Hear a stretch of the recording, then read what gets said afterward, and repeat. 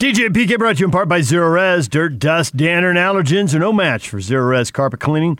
Want the contaminants gone? Call Zero Res. Right now, just $33 per room to get your carpet Zero Res clean. But minimums apply. Call them at 801-288-9376 or schedule online at Zero Res Carpet Cleaning.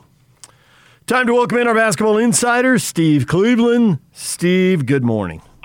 Good morning, fellas. Steve, it's that time of year. It's March.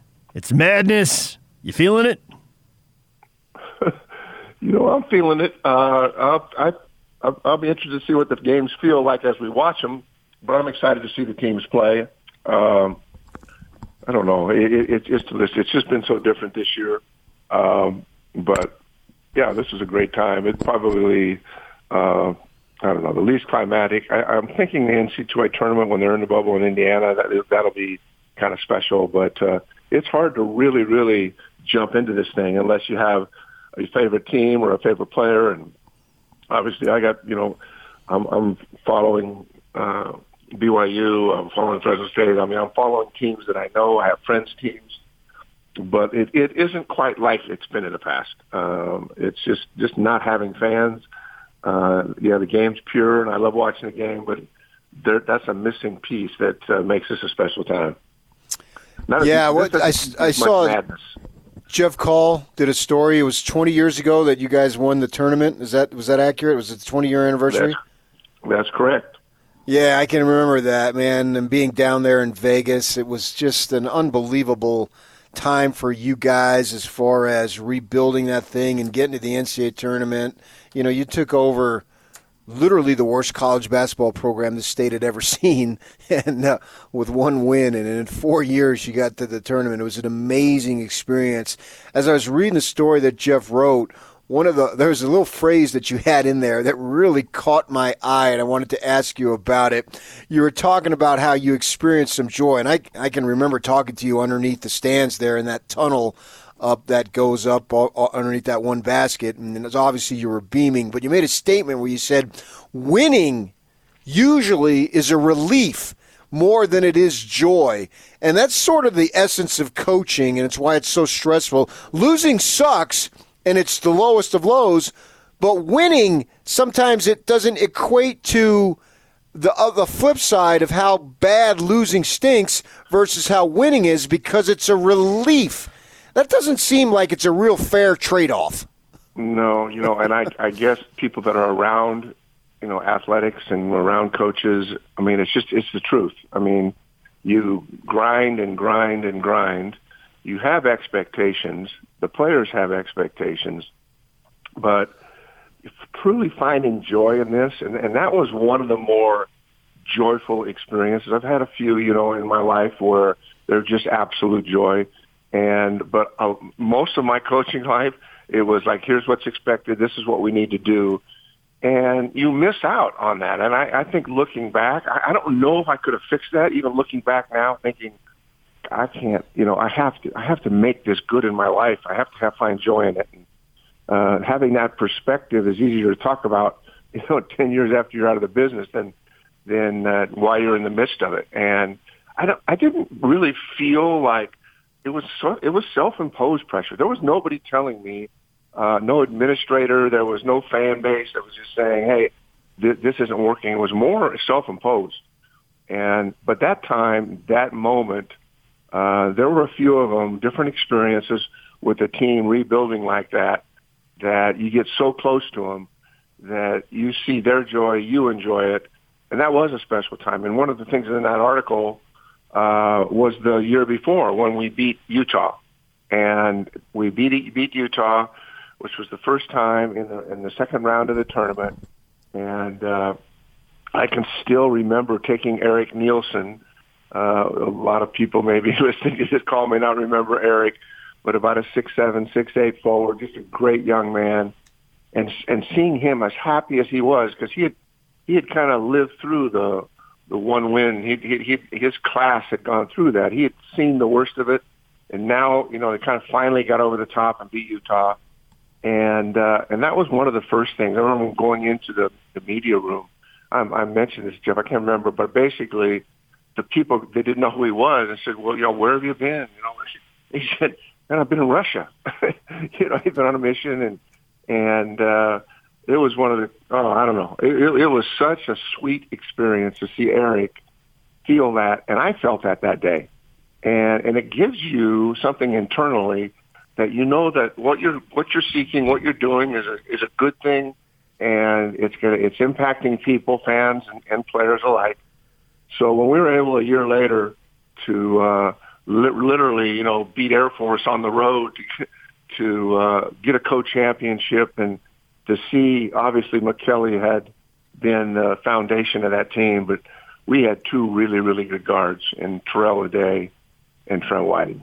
And they made big plays, big baskets, and it was obviously McKelly was the heart and soul of that team, but those two guards, am I ever glad, two transfer guards, that we don't win that championship without them. But it was a great experience with everyone, and you could just breathe a little bit. A lot of times you can't breathe after games, win or lose, and that may be more of my problem. But I've talked to enough coaches; most of them agreeing with me on that. Not having ever been in your shoes in that way, it's hard to get this. I think the thing that makes the most sense to me is that when you're building a program on the way up, the wins can be exciting as you're making the progression and you're getting better. But it really makes sense to me that as you get to the mountaintop and you try to stay there, when you're expected to win, then it makes complete sense to me. And I just read a story about, Gonzaga, can they do it? There's only been 4 or 5 teams in the last 45 years that have been undefeated going into the NCAA tournament. And I distinctly remember the UNLV team getting near the end and playing like they had a piano on their back. But maybe a little bit with that Kentucky team a few years ago too. And I'm wondering what you expect and, how much those guys on the staff up at Gonzaga and how they have, at least to date, made it look so easy. Well, number one, I think the continuity of a staff, the maturity, the kind of people they are,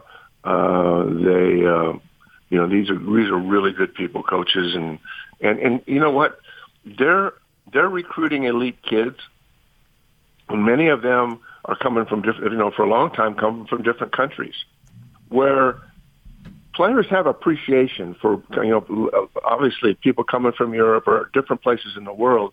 They have a chance to come to the United States and play basketball. There is an appreciation. There is a respect. And obviously, guys get sent to places where they know the culture of a program is solid for development, for the kind of attitude they have in terms of opportunities to be seen and exposure. And Mark Few has created that. And it didn't happen overnight, but they've got a system. They've got a culture that it just it works, and you wonder how people are coming to Spokane to why would they come there? But it's more about getting to the next level, and they're getting the kind of guys now. Last 6, 7, 8 years, the guys they're getting are next level guys, and they may not be the elite next level guys, but they're getting next level guys, and so to their credit, they've found a way to do that. Listen, this is a game. This is a pressurized business for everybody, and from administrators to coaches to players to fans to parents. And the one thing I always loved about Mark Few is he has such composure. It doesn't mean he can't be intense and upset and coach and motivate and do all those things, but he has a real sense of who he is, a sense of where he is, and guys pick up on that. They pick up on that, and so I know that. The conversations, the narrative is, well, you go 2 months, you really haven't played real keen competition now, whereas if you were in the Big Ten, every night you're playing someone in the top 10, are you going to be prepared for this moment? Honestly, I've seen them play probably 3 or 4 times. This is the tightest, greatest chemistry type team that I've seen Gonzaga have. They may have had better players, but this is a team that is really together. And so I would love to see Mark Few win a national championship. I mean, I would love to see Mark Pope win a national championship. But at the end of the day, Mark is at the point of the mountain where that can happen. And it's not there's 300 and some other schools that have that opportunity too. But there are some really, really good programs right now who have really good teams. The only thing, if it doesn't happen, you probably go back and say, well, January and February didn't have many close games. There wasn't a lot of, there wasn't a lot of competition, and they weren't ready for the moment. I mean, that's what analysts are going to say if it doesn't happen. I hope it does happen. I think it's good for the league, and they're the team in the WCC who has the best opportunity to do that. I mean, BYU being in the tournament is awesome, and they've done well, and the seniors have really stepped up, and I do believe they're capable of winning a game or two as well if they get the right matchups. It's a really good basketball team. But speaking of Gonzaga, that's a special place where Mark has kept it at a very special level with good people. He's surrounded with good people, and that's how you sustain it. I know that because I know how hard it is to do that, especially starting from the beginning, from the bottom. And it's not easy. And there's a lot of roadblocks and hiccups as you go through that. That's why in 2001 that team was so special to me. Every one of those young men. We had talked about getting together this year. I had a conversation with Brian Santiago about bringing everybody in on this 20-year anniversary, but COVID kind of took care of that. Maybe we'll do it another time, but just to get everybody together, have a meal, and kind of reminisce, and maybe go watch a game during the season. Maybe we'll get a chance to do that. We don't need any extra attention. It just would have been a fun time to get together and reminisce. Terrell O'Day lives in Fresno, Clovis area where I live. And I can tell you, I sent him the letter because of Jeff's article. And and this isn't a very emotional kid, and we're not talking to each other all the time. He texted me and said, Coach, he says, I watched that New Mexico video, and I just got chills watching it. That was the best thing that ever happened to me. And, he went on to play about 12, 13 years in Europe, but it was a sweet text to get from Terrell, a young man that had a great influence in it, and it just all came back. And it's not like they sit around and think about games. But when you reflect and remember kind of what went on and all the transfers that came before them to kind of reestablish the program, it is a special thing. You speak of that pressure, and my thought for you is I can remember after you got it going, the pressure to get back.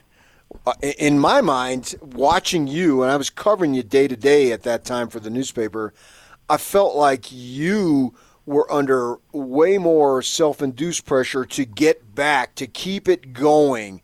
A couple of incidences, DJ laughs. We were in Omaha. Great story. You were getting ready to play Creighton, who had Kyle Korver.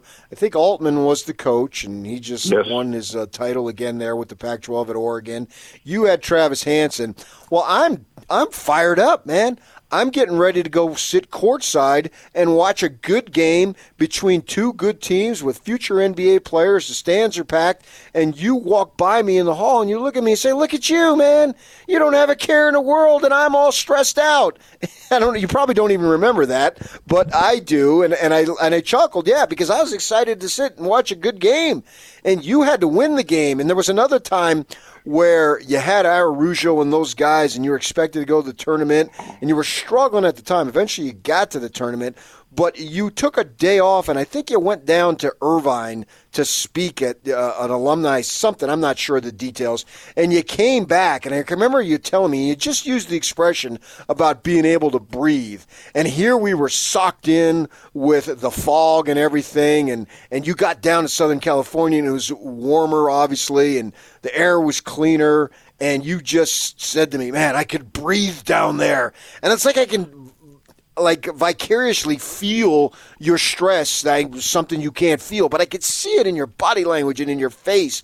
So my thought for you, what is more stressful as far as, Quinn Snyder's going to face this now? It's not about building anymore. They've already built. It's about achieving now this great expectation. How's that stress compared to the stress of when Quinn was trying to build, but he's past that now, and now he's got to get to a higher level? Well, I think first of all, the stress comes from expectations, personal expectations, and there's outside expectations too. Let's not be naive. There's expectations everywhere, and I think like we talked about a few weeks ago, going to New Mexico and UTEP and winning on the road and hostile environments in the first year, there wasn't any real pressure there. It was like that you could just go, oh my goodness, this is one of the greatest experiences. And we had moments like that where we had big wins, and as you grow it, and then what happens is you grow it, and you realize, hey, we're building a program here. We're not just having a year, and so honest to goodness, you're spot on. And I know everybody has strengths and weaknesses, but looking back, my greatest regret is I did not take the time to really enjoy the moments.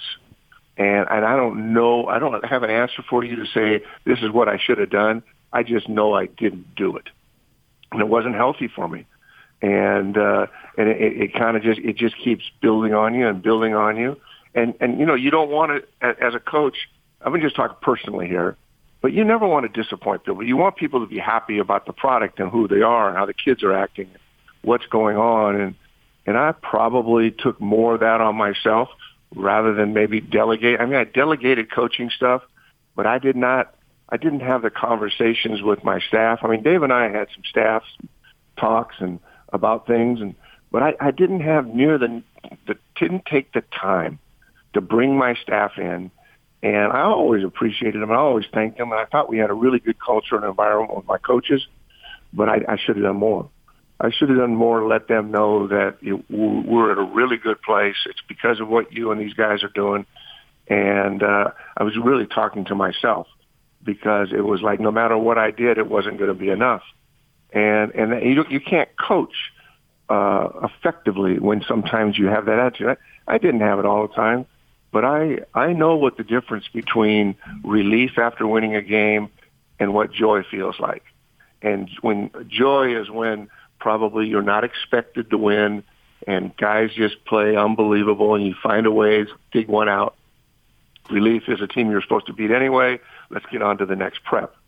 And but if there ever a time that I felt true joy, it was in 2001, watching that team and what we went through and the commitment of the young men and the institution to get there. And you're right. Then we went, we won a couple more championships, went to the tournament, and it ended up being a good thing. And but it's hard. It's really, really hard. You got to make an effort. I have a lot of friends that have therapists and people they talk to, and coaching guys that have coaching gurus that talk to them. And I never really did that. I just kept everything to myself. But if I were to redo it over again, I think I'd love to have a guy that I talk to. And just, not necessarily walking me off the bridge or the tower jump, but more like, hey, what's going on here? I think it would be healthy. I've seen too many of my friends in life today, family members, friends who get help from other people. We get help from everybody in lots of things. Why not that kind of emotional help, that mindset help that could really be effective for coaches? And I know they're out there and the guys that help the players, but I think sometimes they skip and forget the coaches, just assuming they'll be fine. But I probably could have used a few people to talk to get myself where I needed to be. But, it was still a great experience. But if I do it all over, I'd find ways to really, really enjoy wins. I think that's one of the things I really like about Mark Pope. He's young. He's got good teams. It's always fun when you're winning. But I think he's found a way to not only enjoy it himself, but to get the kids to enjoy it. And I think, and it's not that they're around jumping up and down all the time. When they're not playing well, there's accountability. But I think certain guys are better at that than others. And I'm a good guy and I get along with everybody, but I have a tendency to beat myself up more than I probably should have. And consequently, I probably didn't get as much out of that in terms of that pure joy that you can get from coaching the sport. I loved it. I look back, it's easier now than it was then, but that was probably one of my weak points as a coach and as a person. So, Steve, and I know we're about out of time here, but I'm really curious. the advice you could give Larry Krystkowiak. We're going to have him on the show here in a little while this morning.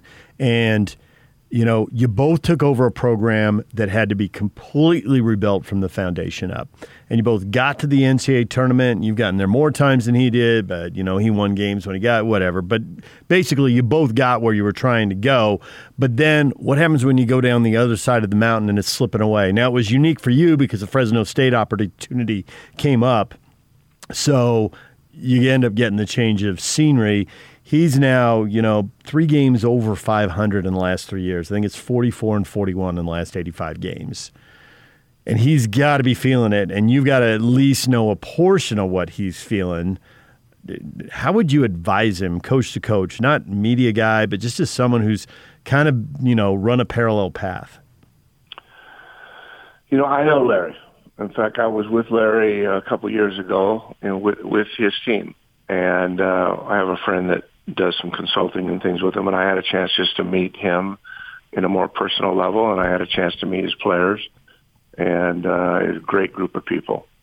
I know the business part of this. I think the thing is that Larry can coach. He understands the game. I've watched him with his kids in settings. We had a culture building event that we did. And my buddy has done a number of them in the state and out of state. And when I got back from our mission, I met him, and he said, "Hey, occasionally I like to have guys come help me." And he had asked me to come with him. And I felt like one of the greatest experiences that I've had in a non-coaching situation where I had a chance to interact with their players, their coaches, and Larry specifically. And we, there were ropes courses and mountains. There was evening talks. There was transparency like I had never seen it. And what it told me is that Larry had a sincere desire to get his group at a place where they could be the most effective and be the most efficient and have a culture in that program that is sustainable. And it was good. It was, honestly, I don't have time today, but it was an amazing experience that I just watched. And I saw a group of young men that were all in.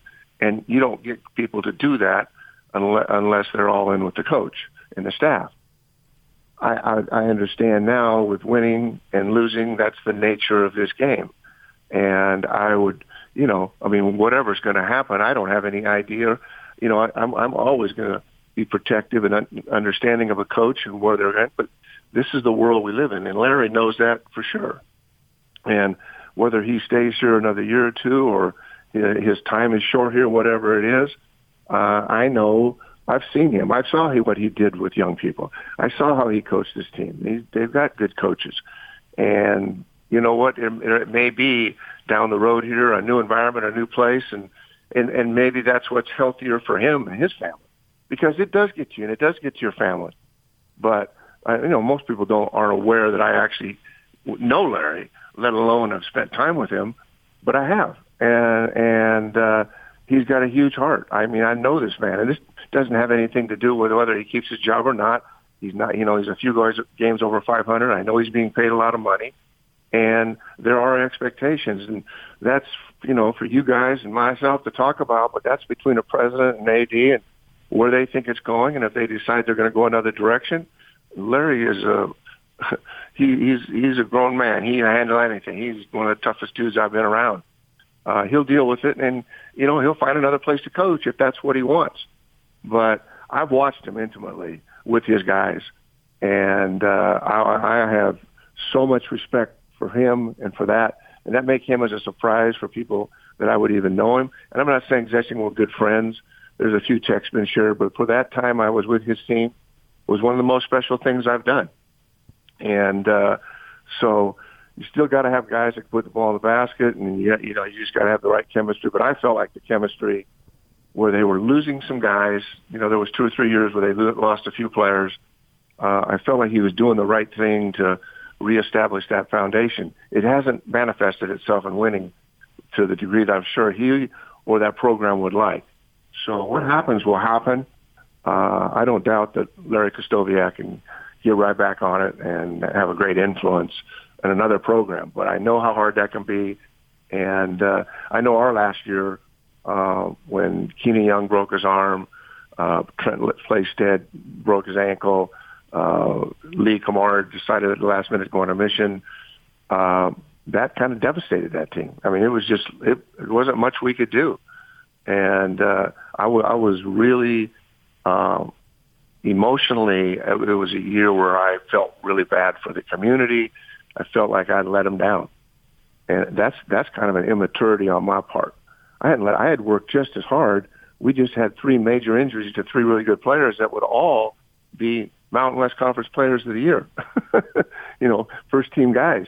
And but that's another story, another time. But we're all a little bit vulnerable. I admit I am, and I think everybody is. But my counsel to Larry would be just keep doing what you're doing. Love the guys, and if it's time for a change, it's time for a change.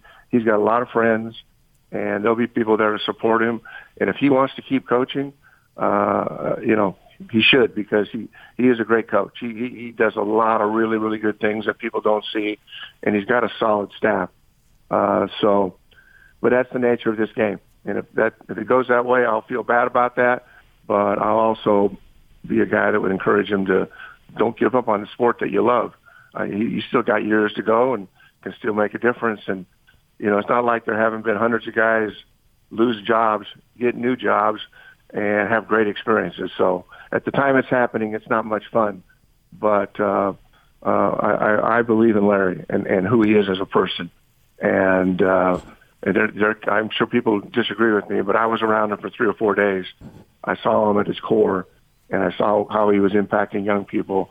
And I would have no problem having him coach my kids. And so that may not play out, but that's my 2 cents to it. And I hope it does. I hope he gets another chance.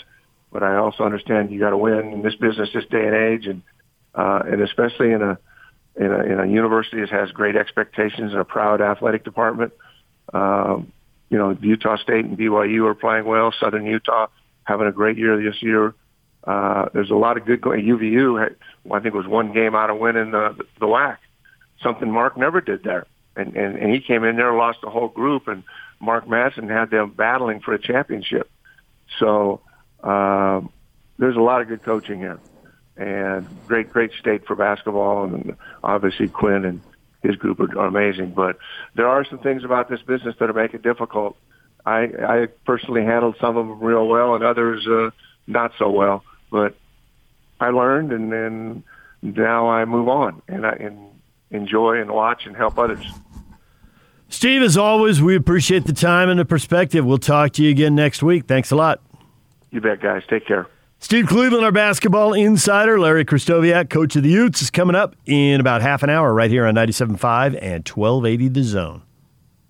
Now let's get this party started. This is Hans Olsen and Scotty G on the Zone Sports Network.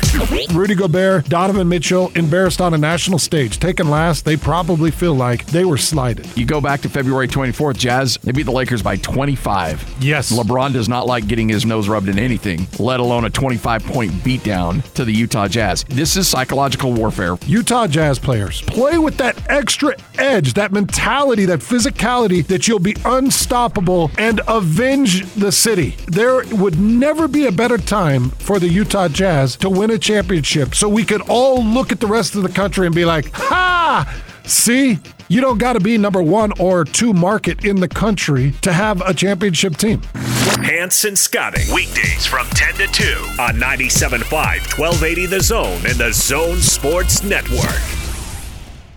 DJ and PK brought to you apart by Davis Vision, giving you 1,000 reasons to get rid of those contacts or glasses. That's $1,000 off LASIK. Start your road to better vision at davisvisionmd.com or call them at 801-253-3080. That's Davis Vision. All-Star game in the books. All-Star Day instead of All-Star Weekend. Personally, I liked it. 3-point shootout right into the game. Dunk contest at halftime, and we're done. Of course, that probably cut down on the number of commercial avails. Hey, don't forget about the skills challenge. I already did. And that cut down on the number of commercials and amount of programming TNT had. So I expect we'll be back with the old format and the Saturday night all-star stuff and all that. But it was fine. There were tons of Jazz guys there. Now a little downtime and back at it. Jazz fans who hit us up on social media seem to enjoy the representation, PK. Good to have their guys out there in the mix. Is that the most they've ever had? 3 players and a coach? Yeah, I think 4 is the record. The 3 players they'd done before, Stockton, Eaton, and Malone in Houston in the Astrodome back in the late 80s. Well, that's not the question. But you add in the coach, yeah, that's new. Because Frank Layden was there, but I think that was early 80s, like 84. Yeah, so this is Jazz Central. This All-Star Weekend was all about the Jazz. Yeah, it really wasn't, but it sounds sure good. It was. Why wasn't it? They weren't the starters. They're higher-profile guys. I mean, LeBron's the highest-profile guy for a while now. And he played only like 11 or 13 minutes. Oh, yeah, definitely saving the legs after missing the Sacramento game. Yeah, I'll play, but threw down a dunk, got another bucket, and I'm done. I got nothing to prove here. Well, nobody has anything to prove anything in an All-Star game. Well, in that case, I'm LeBron, and I'll rest, and you other guys run around out there and wear yourself out. Yeah, I don't know that anybody wore themselves out. I mean, this is light jogging. These are athletic specimens in the primes of their athletic lives, and they'll work out harder today probably than they did in that game. Yeah, they will, because that's one of the things I asked specifically of Joe. Joe's 33 years old. What did he plan on doing? Was he going to stay away from the gym completely and not get back until they reconvene with their first practice? He says, no, I don't know about that, meaning he's going to go to the gym or some form of working out. He was talking about how, they come back from Philly on the Thursday, so obviously they get back way early in the morning, so he's going to be fried that day. And then he was probably not going to do anything on Friday, but I think he was going to get back and start doing something on Saturday. And so I don't think any of these guys is going to wear themselves out, because I just don't see where they're just going to sit around for 4 or 5 days. There's too much at stake. And I think when you get to this level, obviously I didn't come anywhere close to getting to that level, but these guys take this thing very seriously, so they're not going to spend a whole lot of time away from working out. Even in a vacation environment, they're still going to get in their work, which is, I think, you have to, particularly for what the Jazz have at stake here. Because when you go through this first season, or first half of the season, with this type of record and in this position, you are a legitimate contender for the title. So we are well beyond asking, are they a legitimate contender? Because the answer is yes. You are who you are as far as your record, and this puts you there. So what does that mean now? Now you've got to up your game.